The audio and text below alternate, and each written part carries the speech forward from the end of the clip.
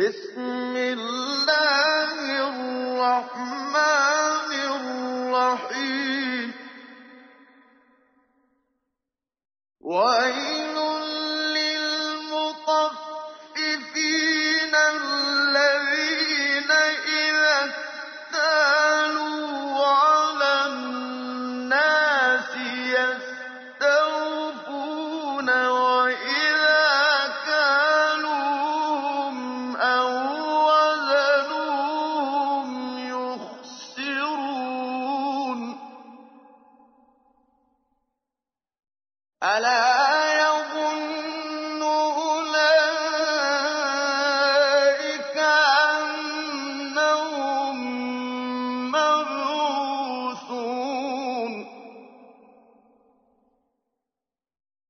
ألا يظن أولئك أنهم مبعوثون ليوم عظيم يوم يقوم الناس لرب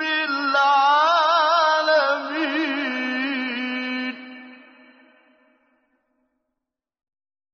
كلا إن كتاب الفجار لفي سجين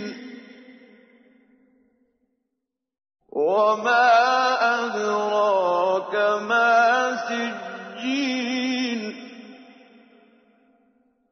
كتاب مرقوم ويل يومئذ للمكذبين ويل يومئذ للمكذبين الذين يكذبون بيوم الدين وما يكذب به إلا كل معتد أثيم إذا تتلى عليه آياتنا قال أساطير الأولين كلا بل ران على قلوبهم ما كانوا يكسبون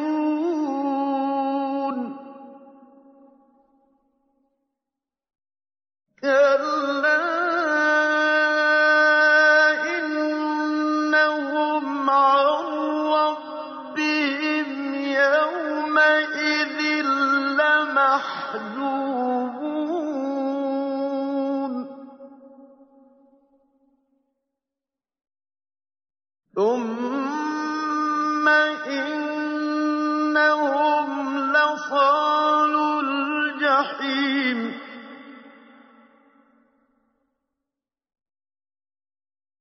ثم يقال هذا الذي كنتم به تكذبون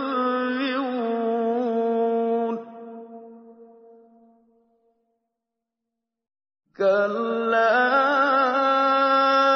إن كتاب الأبرار لفي عليين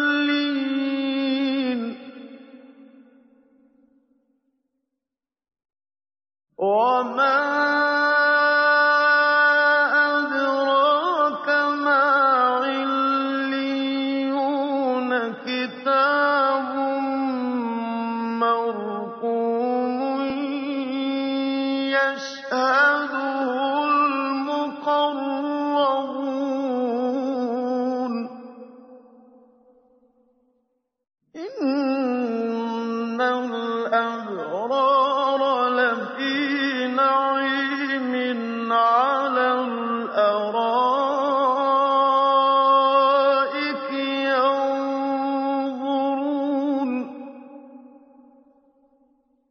تعرف في وجوههم نضرة النعيم يسقون من رحيق مختوم ختامه مسك وفي ذلك فليتنافس المتنافسون ومزاجه من تسنيم عينا يشرب بها المقربون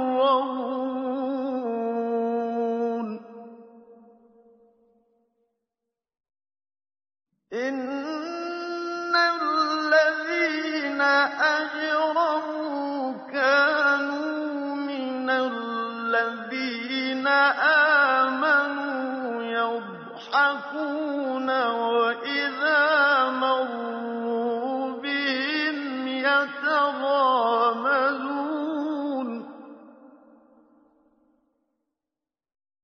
وإذا انقلبوا إلى أهلهم انقلبوا فكهين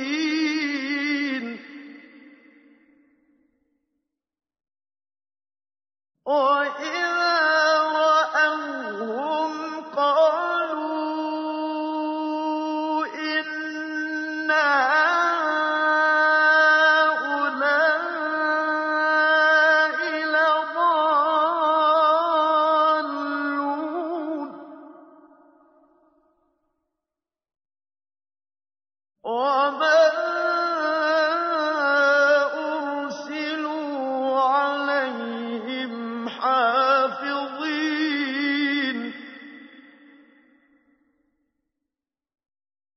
فاليوم الذين آمنوا من الكفار يضحكون على الأرائك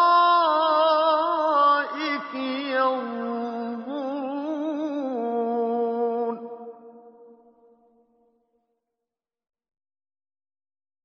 هل ثوب الكفار ما كانوا يفعلون Sura Al-Mutaffifin.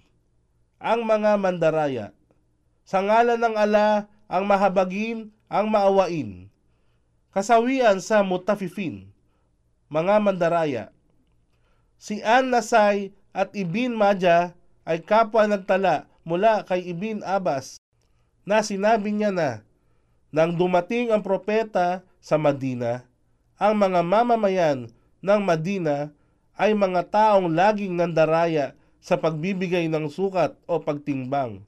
Ngunit, nang ang ala ay nagpahayag ng kasawian sa mga mutaffifin, sila ay nagsimulang magbigay ng maayos na sukat o tamang timbang o pagtakal. Ang ibig sabihin ng katagang tafif dito ay pagiging tuso o mapanlamang sa pagsukat at pagtimbang. Sa pamamagitan ng pagdagdag nito kung ito ay utang ng iba o di kaya pagbabawas ng sukat o timbang kung ito ay sariling pagkakautang. Kaya ang ala ay nagsabi na ang mutaffifin ay yaong binigyan ng babala ng kapahamakan at kawalan o pagkalugi. An-Nasay sa Al-Kubra, versikulo 6, kapitulo 508, at Ibn Majah, versikulo 2, kapitulo 748. Sila na kung tumanggap ng pagsukat sa ibang tao ay humihingi ng tamang sukat. At kung magbigay ng pagsukat o timbang sa ibang tao, sila ay nagbibigay ng kulang. Hindi ba nila napag-iisipan na sila ay bubuhayin muli sa isang mahalagang araw? Sa araw na ang lahat sangkatauhan na magsisitayo sa harap ng Rab ng lahat ng mga nilikha.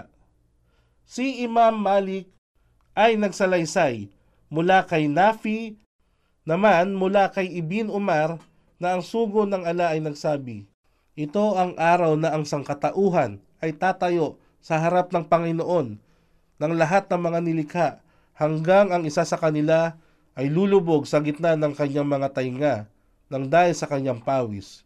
Hinango sa Fat al-Bari, versikulo 8, kapitulo 565, at itinalari nito ni Muslim, versikulo 4, mga kapitulong 2,175, 2,176.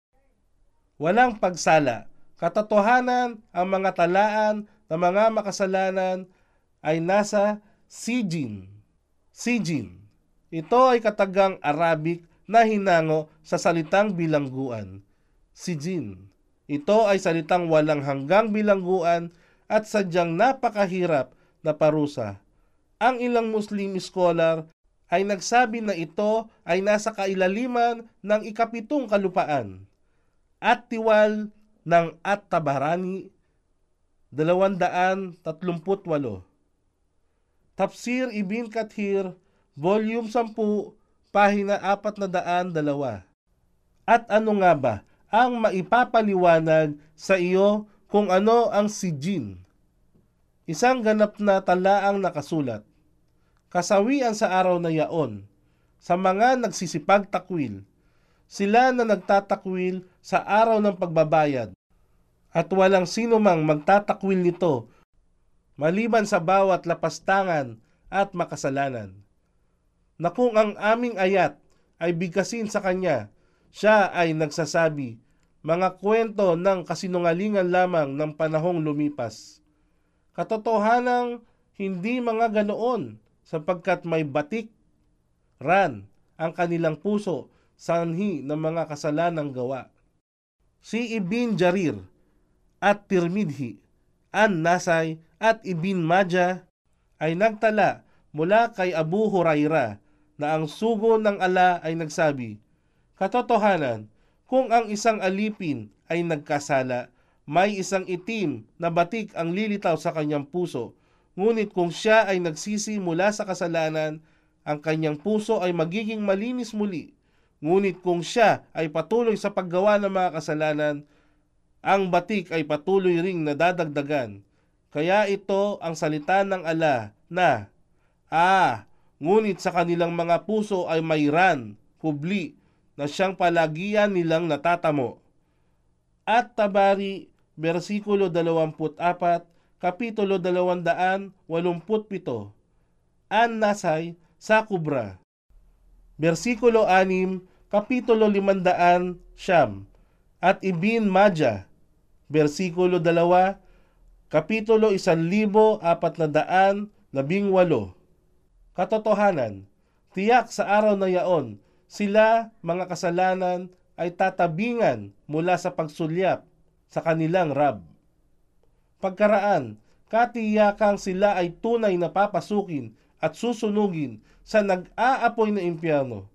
Pagkaraan, sasabihin sa kanila, ito ang kaganapan, palagian ninyong pagtanggi. Tiyak at katotohanan, ang talaan ng mga abrar, matutuwid, ay nasa pag-iingat ng ililyin. Isinalaysay mula kay Hilal bin Yasaf na si Ibn Abbas ay nagtanong kay Ka'b tungkol sa Sijin habang siya ay naroroon, at si Ka'b ay nagsabi, ito ay ang 7 kalupaan at naririto ang kaluluwa ng walang pananampalataya. Pagkaraan, si Ibn Abbas ay nagtanong tungkol sa ililyin, kaya sinabi niya, ito ang 7 kalangitan at naririto ang kaluluwa ng mga tunay na mananampalataya. At-Tabari, versikulo 24, kapitulo 271. Ang kahulugan ng ililyin ay hinango mula sa salitang ulul, na ang ibig sabihin sa kaitaas-taasan. Tafsir Ibn Kathir, Volume 10, pahina 408. At ano nga ba ang maipapaliwanag sa iyo kung ano ang ililyin? isang ganap na talaang nakasulat na sasaksihan ng mga anghel na malalapit sa ala. Katotohanan, ang abrar, mga matutuwid, ay nasa katayuan ng lubos na kagalakan. Nasa mga luklukan habang sila ay nakamasid sa lahat ng biyayang nakamtan. Iyong mababanaag sa kanilang mga mukha ang ningning ng kaligayahan. Sila ay paiinumin ng inuming dalisay na arahik, isang uri ng alak sa paraiso na mahigpit na nakasara, na nilakipan ng musk, amoy ng pabango, at para rito hayaang magsumikap yaong nagnanasang magsumikap sa matapat na pagtalima sa ala. At sila'y bibigyan ng hinaluang sangkap ng tubig ng tasnim. Tasnim, ang isang alak sa paraiso na ang tawag ay rahik, ay hahaluan ng isa pang inumin na kung tawagin ay tasnim. Ito ay isang inumin na lubang nakasisiya sapagkat ito ang pangunahing inumin ng mga mamamayan ng paraiso. At Tabari, versikulo 24, kapitulo 301. Isang bukal na inuman ng mga malalapit sa ala. Katotohanan, ang mga makasalanan ay lagi nang nangungutya, humahalakhak sa mga mananampalataya dito sa daigdig. At sa tuwinang kanilang nadaraanan ang mga nananampalataya, sila ay nagkikindatan sa isa't isa ng may pang-aalipusta. At kung sila ay bumalik sa kanilang mga sariling angkan, sila ay nagsisibalik na nangagkakatuwaan. At kung kanilang masulyapan ang mga mananampalataya, sila ay nagsisipagsabi. Katotohanan, sila ay sadyang nangaligaw. At sila, ang mga kafir, ay hindi ipinadala bilang tagapagmasid sa mga mananampalataya. Subalit sa araw na yaon, sila namang mga mananampalataya ang hahalakhak sa mga nagtakwil ng pananampalataya, kafirun. Sila ay nasa mga luklukan ng karangalan, nagmamasid sa lahat ng bagay, pati na ang hamak na kalagayan ng kafirun. Hindi nga ba binayaran silang mga nagtakwil ng pananampalataya sa anumang kanilang palagiang ginagawa?